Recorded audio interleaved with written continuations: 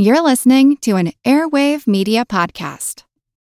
Hello, it is Ryan, and I was on a flight the other day playing one of my favorite social spin slot games on ChumbaCasino.com. I looked over at the person sitting next to me, and you know what they were doing? They were also playing Chumba Casino. Coincidence? I think not. Everybody's loving having fun with it. Chumba Casino is home to hundreds of casino-style games that you can play for free anytime, anywhere, even at 30,000 feet. So sign up now at ChumbaCasino.com to claim your free welcome bonus. That's ChumbaCasino.com and live the Chumba life. No purchase necessary. VGW. Void where prohibited by law. See terms and conditions. 18+.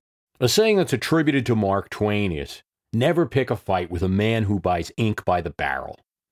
And that's been the rule. A rule that presidents have rarely listened to.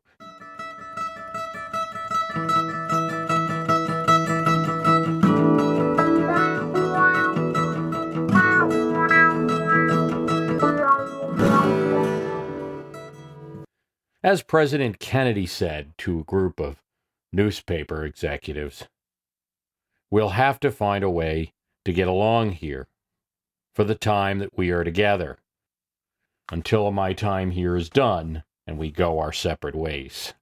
Presidents have fought with, cooperated with, manipulated, sometimes even financed the press. Rarely have they been merely passive agents. The presidency is too powerful, it seems, not to intersect at some point with force that has always been powerful in America, the press.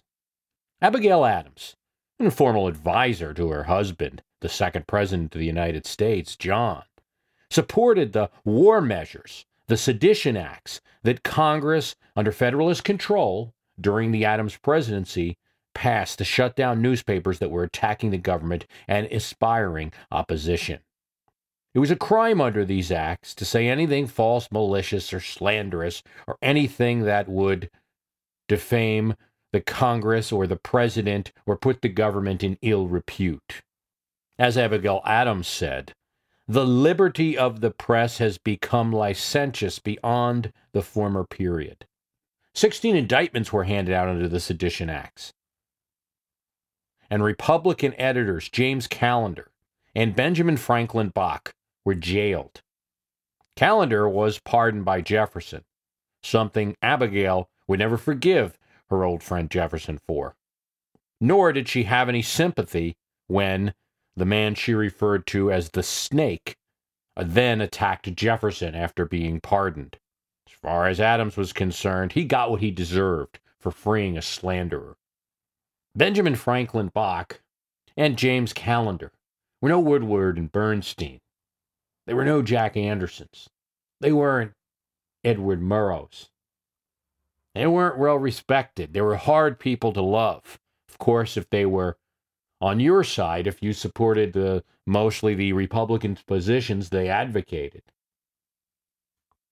You liked the fact that they were out there putting out their papers. But if you're a Federalist, or if you're someone that didn't think that George Washington should be called a debaucher, you might have a different opinion. Attitudes towards the press were different in early America. The press were not well regarded. Newspapers got their money from one party or another, usually. And so while today the Sedition Acts seem disturbing, and indeed many at the time thought they were, and they were quickly repealed, the government had just started. There were many foreign agents operating in America. We were close to war with France, and it seemed like a good idea at the time. Since Adams, no president has really signed any laws directly attacking the press like that, but every president has handled press differently. Teddy Roosevelt, media master of the late Ink Age, used to greet reporters in the lobby of the White House. When reporters were outside, he'd let them in if it was raining, talk to them. Wilson did the first official press conferences, though quickly there were complaints about how managed they were. Kennedy used to shun the big columnists and sneak in nobodies into the Oval Office for interviews with the president. Of course, he expected good coverage in exchange for the access. He also complained about the coverage he was getting in the Republican paper, the New York Herald, and eventually canceled his subscription. But at a meeting of newspaper publishers, he was his charming self. In the 60s and the 50s, the newspapers trended Republicans. They were usually owned by big business people, chamber of commerce types in the towns. It was one of the many reasons that Kennedy sought the new medium of TV to get his message out. His conferences were televised. My purpose here tonight, Kennedy said at the speech with newspaper publishers, is not to deliver the usual assault on the one-party press, Kennedy said. Nor is it my purpose to discuss or defend the televising of presidential press conferences. I think it's highly beneficial to have some 20 million Americans regularly sit in on these conferences to observe, if I must say so, the incisive, the intelligent, and the courteous qualities displayed by your Washington correspondents. That's the way to handle the press, right? Joking, charming. Politicians should be politicians. Leave the attacking to the press. Mark Twain, ink by a barrel. Well, the Obama administration has recently shown a little bit of a different tack. Needed communications at the White House implied that Fox was not a legitimate news channel. Rahm Emanuel, much the same, where you're not going to pretend it's a legitimate news source.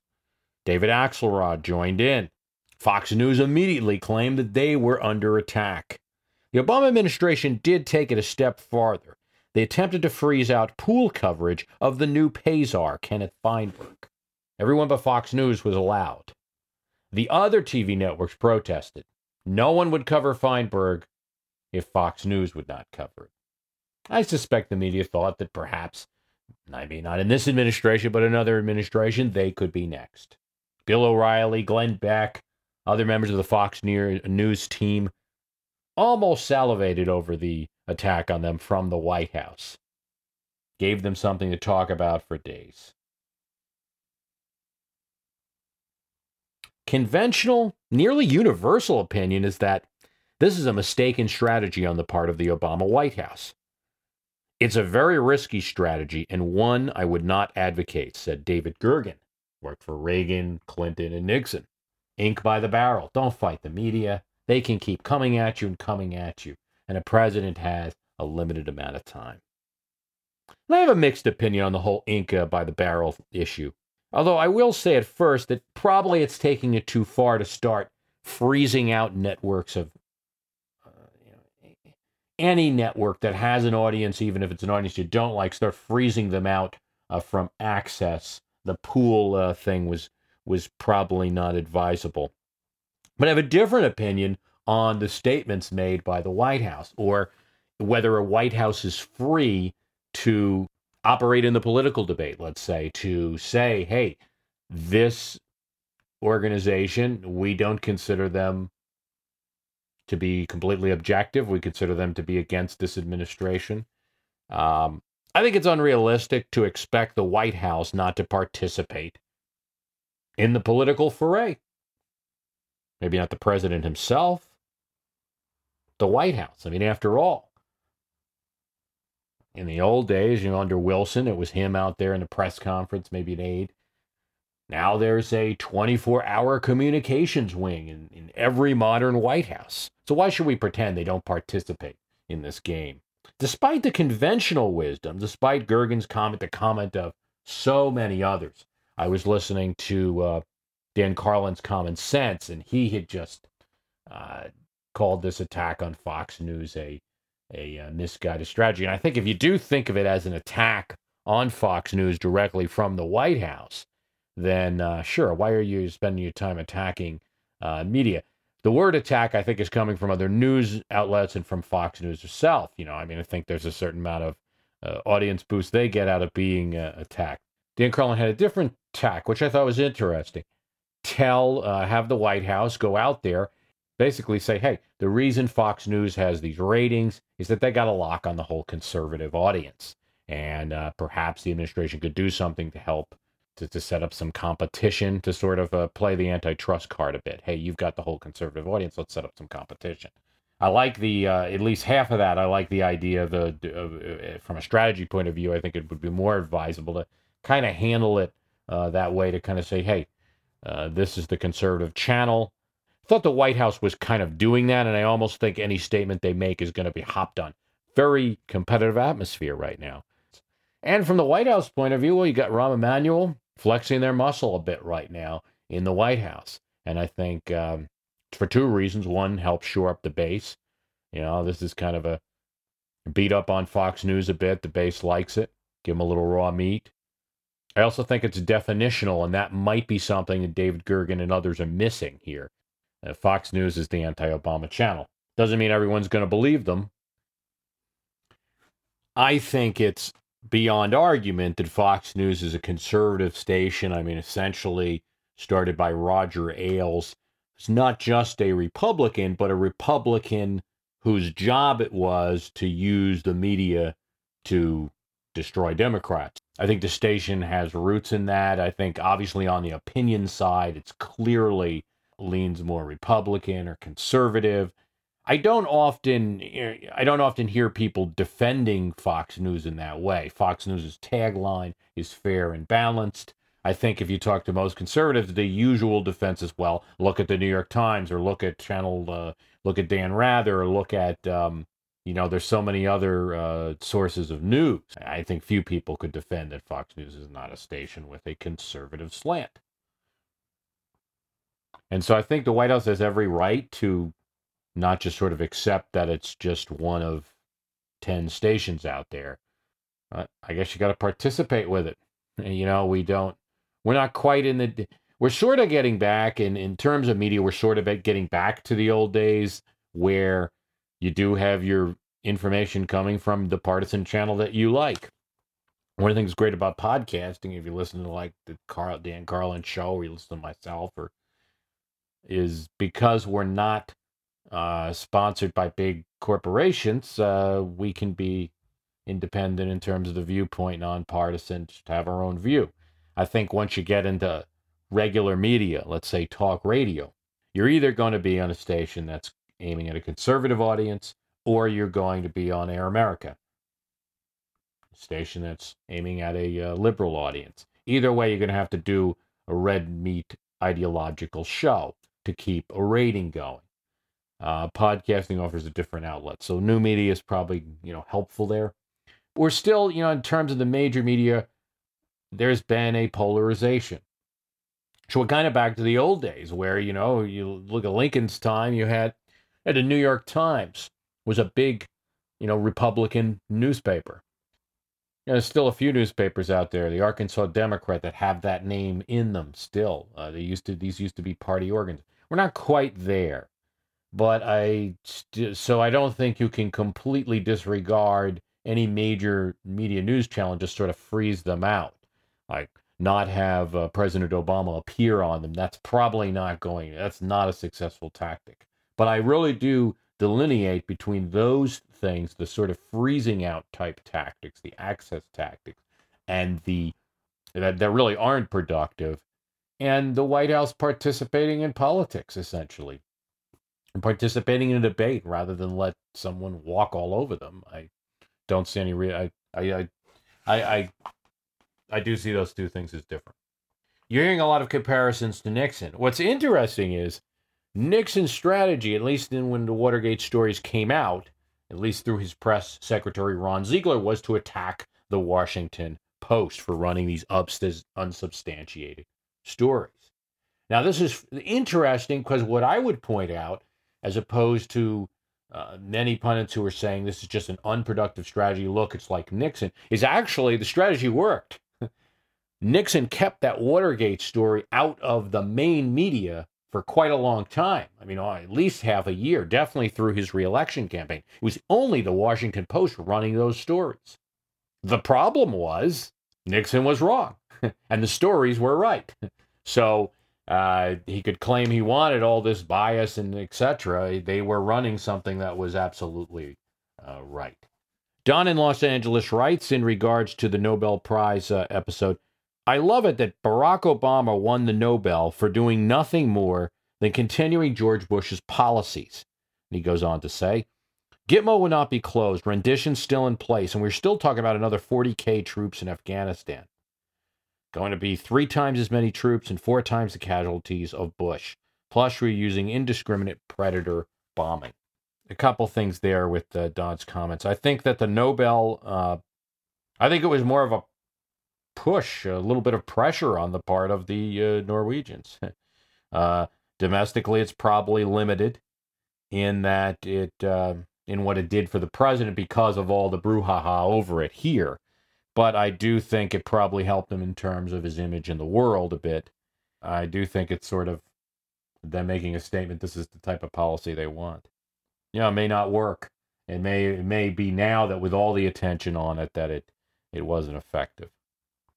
You could make a case that Barack Obama is, and the thing that I point out is if Barack Obama decides to truly adopt the policies of Bush and makes a preemptive attack on a country, what does the Nobel Peace Prize Committee do? You could make a case that Barack Obama is continuing the policies that Bush adopted in late 2007 to late 2008, a time in which Hillary Clinton and Barack Obama were engaged in one of the largest primary fights ever.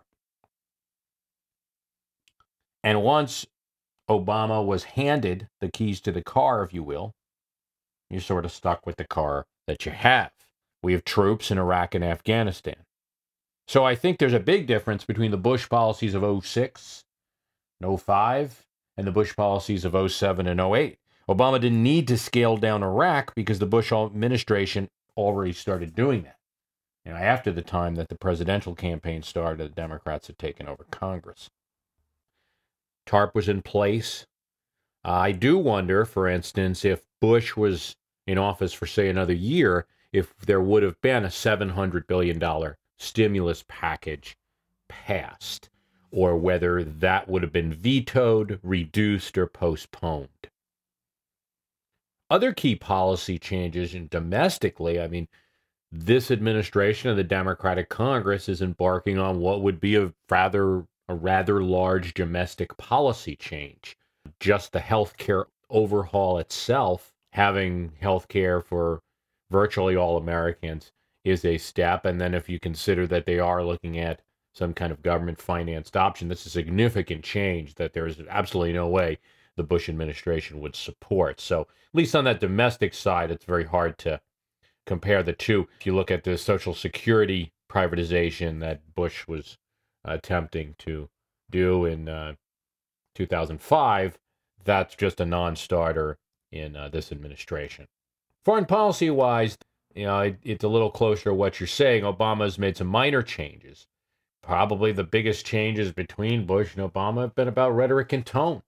For instance, Obama does not seem to use the term war on terror. That is meaningful to the world outside, I do think, to a degree. But anyone who's a Bush supporter is probably right to claim, hey, he made such a big deal out of this, and now this guy's not that much different. He has emphasized Afghanistan over Iraq. Obama's not Bush. I don't think the comparison's there, but you could make a case, especially given all the celebration of liberal supporters that perhaps thought they were getting this new, peace president, not exactly going to happen. As you indicate, we are escalating in Afghanistan. There can be an argument made that it was the, quote, right war at the time in 2001. Very successful operation. One that doesn't get talked about a lot. Probably something I'll do a topic on in and of itself. Roughly 1,000 Marines secured Afghanistan and to an extent drove the Taliban out. Now, how did they do it? Of course, they used CIA. They used some of the Predator drones. They used bribing. They used intelligence. They used the Northern Alliance. They used allies and warlords and things that they could do with minimal troops. It's kind of a success story. There's some books on it, and really have to talk more about that. I suppose many liberals will say President Obama is not matched candidate Obama. I'm just less surprised by that, and I'm less surprised by any kind of lack of radical change because I suppose I'll look at it historically. Presidency is a management job. It's more than that. It's leadership and inspiration involved, but in this sense, it is a day-to-day management job. That's why I don't think we've ever had a truly liberal president. You can't just be there banging your, fist on the ground. You're responsible for what goes on in the country day to day, or you're held responsible. The first one to come to mind, of course, would be Kennedy. You can say that Kennedy and indeed Johnson implemented some liberal domestic programs or advocated for them, but they're both very hawkish on defense. FDR was never as liberal as the left in America behind him. I mean, he had powerful liberal critics who wanted him to do more. So he's sort of a moderating influence in a way. Now, if we had gotten something like a William Jennings Bryan presidency, I think you would have seen a radical distribution of things.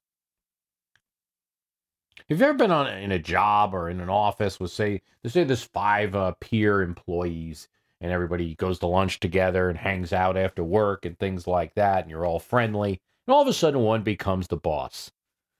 It's a simplification, but that's kind of what the presidency's like. When the candidate turns into a president, day to day, you're responsible for what's going on.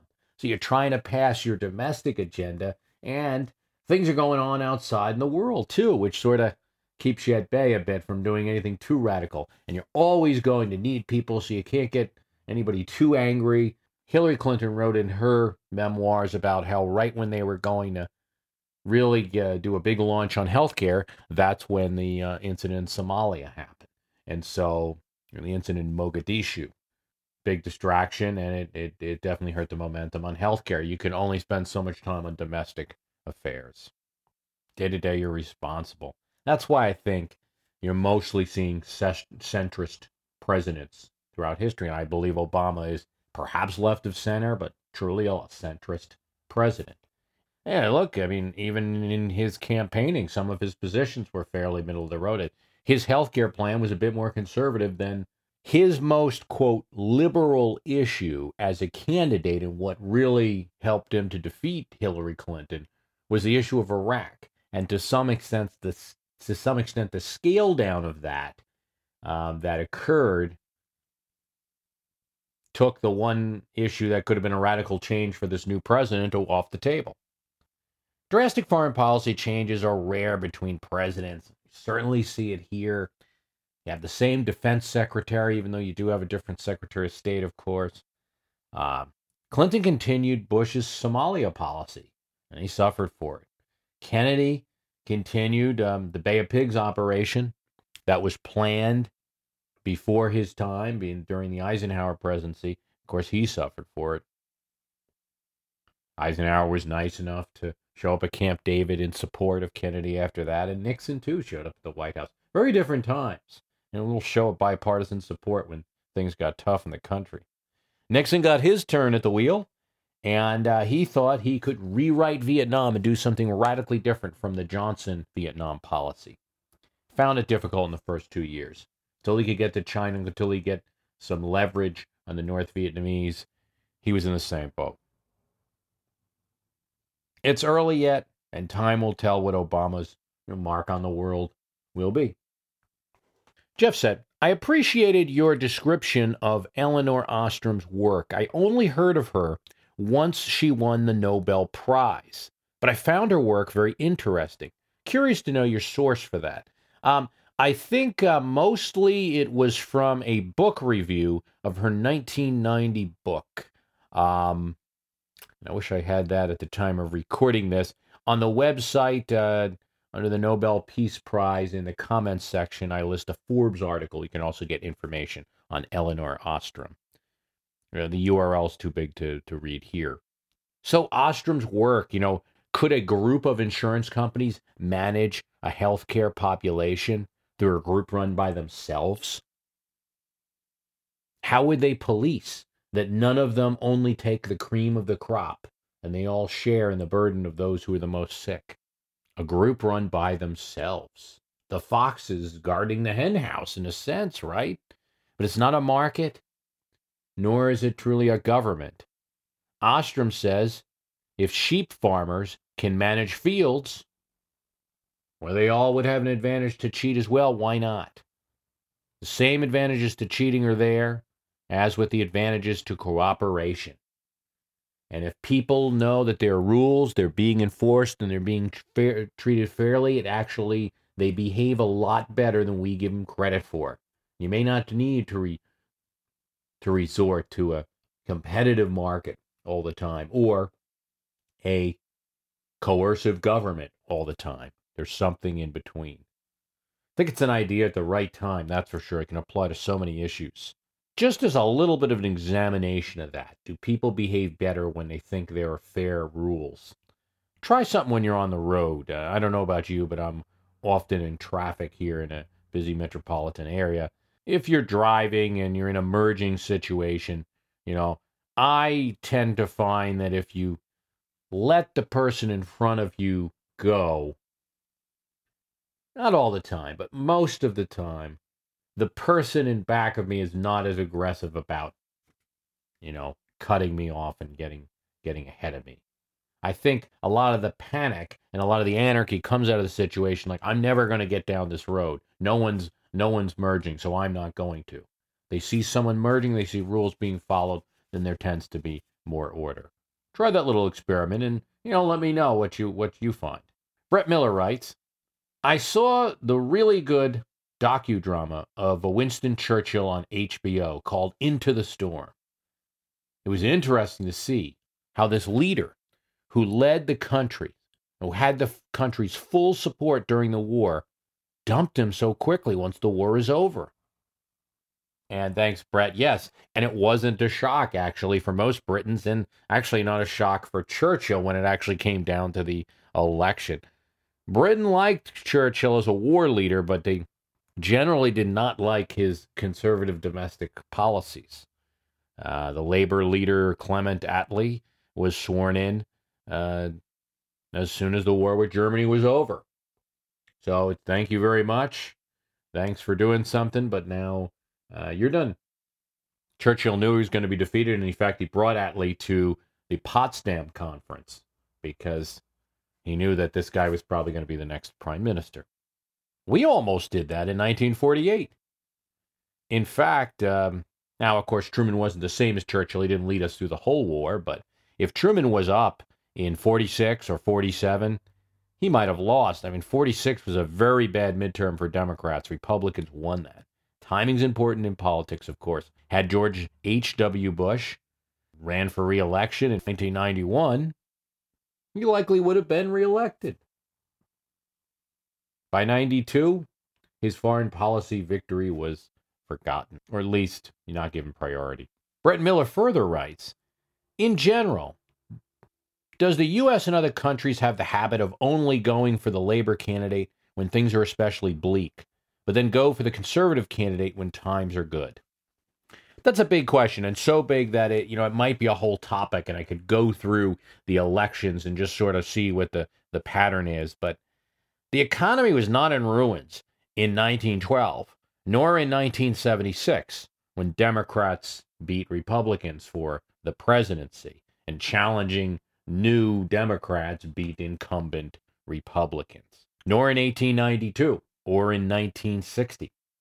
1892, when Grover Cleveland won, it wasn't a horrible economy. It actually got horrible once he took office, unfortunately for him and the Democrats, but wasn't horrible when he won. And he won on the tariff and a couple other issues. 1960, not a horrible economy. There was a little topper of a bit at the end of the 1960, which Nixon sort of blamed for his election, but it was mostly based on foreign policy. The one thing those 4 years shares, the Republican campaigns were weak in those years. So weak in 1912 that Taft only won Utah. But in 1932, 1876, 1992, and 2008, those years fit exactly what you're saying. Economic times are bad, and the Democrats won. But there's at least a third situation where Democrats can win, and that's when they have the incumbent Democratic president. And that explains 1936, 1940, 1944, 48, 64, 96, as well as 1916, Wilson's reelection. So now you've got at least three reasons why Democrats win. Conversely, they lost, and Democrats did, in 1860 and 1896, when times were bad. So if they're in office, they don't benefit when economic times are bleak. So I think, unfortunately, and sorry about it, but the thesis is shattered. It's just too loose. There's too many sort of exceptions. But let's say this. A bleak economic situation certainly helps if a Democrat is challenging a Republican. In other countries, that's harder for me. I don't have a complete knowledge of all the elections. Maybe better in the UK than any other country. New Labour won in 1997. That was a pretty good time for the economy. And then Neil Kinnock, the Labour candidate in 1992, when the economy was not so good here or in Britain, could not muster up the seats needed to defeat John Major and his Conservative government in 1992, although partially that was because the Liberal Dems, which are another sort of left-leaning party in England, took some of the seats from Kinnock's party. So kind of hard to measure. I guess an election that would fit in there foreign-wise, 1981 was a very big year when Francis Mitterrand became president of France. And the socialists took over France. It was seen as a liberal victory. I don't really have enough there to really make the thesis work. With the Lucky Land Slots, you can get lucky just about anywhere. This is your captain speaking. We've got clear runway and the weather's fine, but we're just going to circle up here a while and get lucky. No, nothing like that. It's just these cash prizes add up quick. So I suggest you sit back, keep your tray table upright, and start getting lucky. Play for free at LuckyLandSlots.com. Are you feeling lucky? No purchase necessary. Void where prohibited by law. 18+ terms and conditions apply. See website for details. Want to learn how you can make smarter decisions with your money? Well, I've got the podcast for you. I'm Sean Piles, and I host NerdWallet's Smart Money Podcast. On our show, we help listeners like you make the most of your finances. I sit down with NerdWallet's team of nerds, personal finance experts in credit cards, banking, investing, and more. We answer your real-world money questions and break down the latest personal finance news. The nerds will give you the clarity you need by cutting through the clutter and misinformation in today's world of personal finance. We don't promote get-rich-quick schemes or hype unrealistic side hustles. Instead, we offer practical knowledge that you can apply in your everyday life. You'll learn about strategies to help you build your wealth, invest wisely, shop for financial products, and plan for major life events. And you'll walk away with the confidence you need to ensure that your money is always working as hard as you are. So turn to the nerds to answer your real-world money questions and get insights that can help you make the smartest financial decisions for your life. Listen to NerdWallet's Smart Money Podcast wherever you get your podcasts. Okay, Chris Patrone writes, Bruce, in your podcast regarding Richard Nixon and whether Eisenhower wanted to dump Nixon from the 1956 ticket, you said that only Martin Van Buren was elected president from the VP spot. I believe the following, including Van Buren, were sitting VPs and were elected to the presidency. John Adams succeeded Washington, and Jefferson succeeded Adams. Van Buren was certainly Jackson's pick and won election. And finally, George H.W. Bush was elected in 1988. Thanks, Chris Patrone. Well, thanks, Chris. You are correct, to start with, that other sitting VPs were elected, and those are the VPs that were. But in this case, actually, since we were doing our, quote, interview with Dwight Eisenhower, you'd be correcting him. Now, in his memoirs, he was referring to conversation he had with Nixon, at least his side of the story. Nixon thinks it's different, where and in his memoirs, he only mentioned Van Buren. I think his point, or the context of it, probably had more to do with sitting VPs of a given party than winning the presidency, although I don't think he specified that in the book. Jefferson was a sitting VP, very much a different party faction than Adams. In fact, he was undermining Adams. Adams was a Federalist in history books, at least, but neither Washington nor Adams accepted parties when applied to the presidency. Washington did endorse Adams, want Adams to win, and it wouldn't apply to G.H.W. Bush because at the time Eisenhower wrote the memoirs, of course, it's still pretty uncommon after all this time that George H.W. Bush won in 1988, and each year we get farther and farther away from it. Still fairly uncommon for sitting vice president, to win the presidency. Kevin Hagler writes, Bruce, I am a big fan of your show. I've been listening to your podcast obsessively ever since I found them on iTunes earlier this summer. I host a little radio show at Kennesaw State, and I try to model aspects of my show after your podcast. I was hoping you could do a podcast about the history of the Supreme Court in relation to judicial activism versus judicial restraint. Is judicial activism exclusive to liberal judges? I was also wondering if you could talk a little bit about the history of progressive liberals and why many who were once called liberals would now prefer to be called progressives today. Is it just semantics, or has there been a paradigm shift in left-leaning ideology? Okay, Kevin, so much there. First of all, I wanted to mention that big supporter, of course, of college radio, and I was on college radio a little while ago now, WLFR Pomona, Richard Stockton College of New Jersey near Atlantic City. It's still broadcasting, great station. Was just down there for make sure I get this right, the 25th anniversary of the station being an FM station. It's a small, not a very big signal, but a great station, totally free form. I didn't do history down there. I did music radio, so great way to learn. I'm a big fan of the radio medium. I'm not really as enamored with video. I shouldn't say that. I watch a lot of historical DVDs. I still just like radio. You can do something else while you're listening. You don't have to be glued to a screen.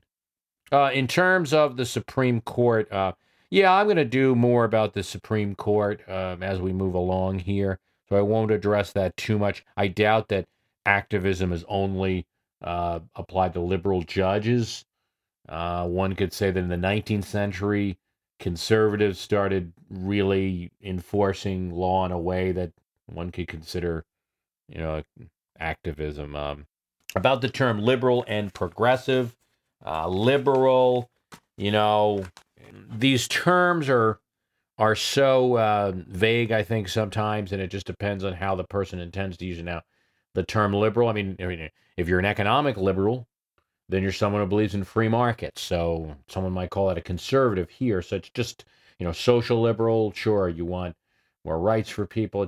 It's very difficult terms, and I think they mean what people want them to mean. Liberals become a bit of a pejorative now, and that process probably started in the 60s and 70s. Liberals attach now to, I'm going to, make your taxes higher, that kind of thing. So we prefer the term progressive. Progressive, I would say from the 1890s forward to the 20s, where you used the term progressive and it had a very complimentary meaning, and it meant someone who wanted reform in the political system, wanted to take politics out of the hands of a few bosses and break up big trust corporations. Very often were in line with those political bosses who wanted change. It is rhetoric to an extent, and there are some elements of the progressive movement that are not too good. I mean, eventually they came around, but initially not all progressives supported women's rights, and progressives have, kind of off and on record on civil rights for blacks. It was not those same periods of the progressive era were not a great time for integration in the United States. I also just think when you hear the term progressive, I think you got to take it for what it is. It is a rhetorical term, and I think it's a great term for people to use. It just sounds good, so you want to call yourself Charles Stafford writes, Bruce, excellent podcast. I stumbled onto it when downloading Dan Carlin's Common Sense and tried out the healthcare episode first. Was so impressed I downloaded all available and have been listening to them continuously all week. Still reviewing the archives, so if you've already covered this topic, I apologize. In each podcast, you cite some examples or allude to planks of each major party at various points in history. However, the two major parties have been around for almost 200 years in one form or another. How about a podcast about the origins, history, and current state of the party, as well as any notable candidates or third parties from the past, Whigs, Federalists, Green, etc.? Maybe a podcast for each major party. Certainly a lot of materials. Well, there's the old saying that if Lincoln were alive and saw the Republicans today, he'd secede, and if Jefferson were alive and saw the Democrats today, he'd start a revolution. And there's some truth to it and some lie to it as well. It's kind of true. I mean, the parties have changed, but some of that original essence is there in both parties. The Democratic Party goes back directly. You could take the line directly to the Democratic Republican Party. And that's sort of a historian's term because a lot of times the term Republican was used to describe the party that really can now trace its roots to the Democrats. Kind of confusing, huh? So maybe you say Again, another historian's term, Jeffersonian Republicans, to sort of distinguish between the two. Jefferson and Jackson were kind of seen as the ancestors of the Democratic Party, were little guy politicians of their time. So that way, they weren't that different from the type of rhetoric that you hear now from some Democrats or FDR or things like that. They fought against banks, which were the large corporations of those time. They wanted more rights for people. They wanted more people to vote. Politics tended towards those whose lot in life was smaller in American life. Small farmers, small businessmen, merchants, craftsmen. You can contrast and compare. While Jefferson railed against the big cities, so one might say, well, his party was a farmer's party, it was agrarian, worldview. It had nothing to do with the big city Democrats of today's. Well, it's not entirely true. Maybe not Jefferson, but his allies, the Republicans of 1796, created the first urban political machine in Philadelphia, getting votes block by block. And that nearly elected him in that year. He nearly became the second president, and it would help to elect him in 1800. Lincoln's party could be considered liberal or even radical, and they were liberal or radical on the most important social issue of the day, slavery, and then following the Civil War, civil rights. But Republicans were also a pro-growth, pro-railroad, pro-Western expansion, anything that was good for business party. So, in a sense, there's change in these parties, but not total change. They still have the roots that they had, when Jeffersonians started the, quote, Democratic Party, 1790 or 1791, and Lincoln's party, the Republican Party, you could trace their development to the 1854 midterm. So what about those Whigs? Well, Whigs were the old parliamentary party in England, not the party that was at the king's beck and call. They weren't disloyal, but they were in opposition often. That's why Henry Clay used the term for those who ran in opposition to Andrew Jackson, who he considered was running like a king, was running the country like a king. In 1832, those that took a stand against him, he called Whigs. And people took it as a, little badge of honor. They liked it. Well, United Whigs was anti-Jacksonianism. Yes, I made the word up, but, you get the meaning. Clay, Webster, Calhoun, very different people, but united by the common dislike of Andrew Jackson. The Whigs lasted about 20 years from that 1832 up until about 1854, when two events, I would say, the death of Henry Clay and the Kansas-Nebraska Act, which really tore the party apart. The Whigs elected two presidents. Unfortunately, both of them died, and they both left VPs who were not extremely loyal to the Whig Party. The last Whiggish movement was the Constitutional Union Party of the 1860 election, led by John Bell, that competed against Lincoln in that general election. Those were the old Southern Whigs, the last hurrah of them. Some old Whigs in the South showed up after the Reconstruction as those Republicans who would start forming governments down there.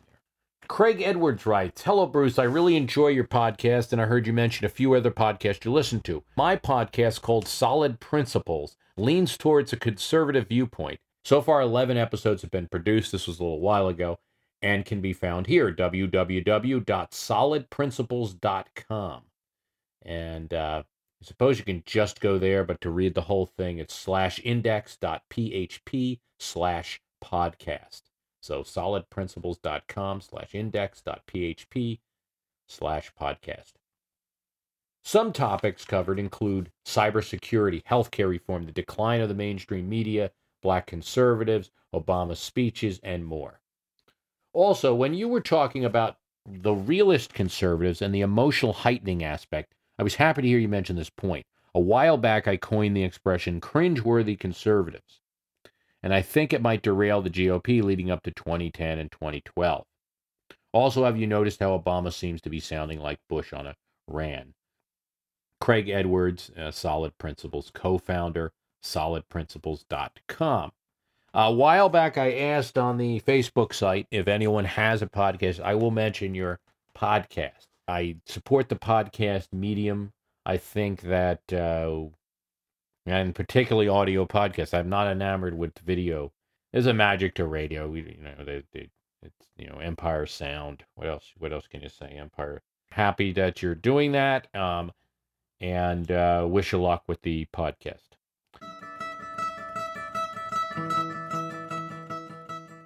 That's all for today. MyHistoryCanBeatUpYourPolitics.com is the website. I want to plug the archive. A lot of good things there. There is a mayoral election in New York City. One of the podcasts in that archive is about New York City mayors. Very interesting because there is a New York City mayoral election going on. Many other things there. Want to learn about the Secret Service. Want to learn about primaries, conventions, brokered conventions, guns in America, religion in America, France, Britain, their role in American history, the commander-in-chief versus the appropriator-in-chief, the history of the Federal Reserve, sons and daughters of presidents, ex-presidents. Quite a bit of topics there. A couple of exclusives that were never made available to those who aren't in the archive. There's an examination of presidential rhetoric, and there's a podcast on representation. Thank you for listening. My History Can Beat Up Your Politics.com. As a longtime foreign correspondent, I've worked in lots of places, but nowhere as important to the world as China. I'm Jane Perlez, former Beijing bureau chief for the New York Times. Join me on my new podcast, Face Off, U.S. versus China, where I'll take you behind the scenes in the tumultuous U.S.-China relationship. Find Face Off wherever you get your podcasts.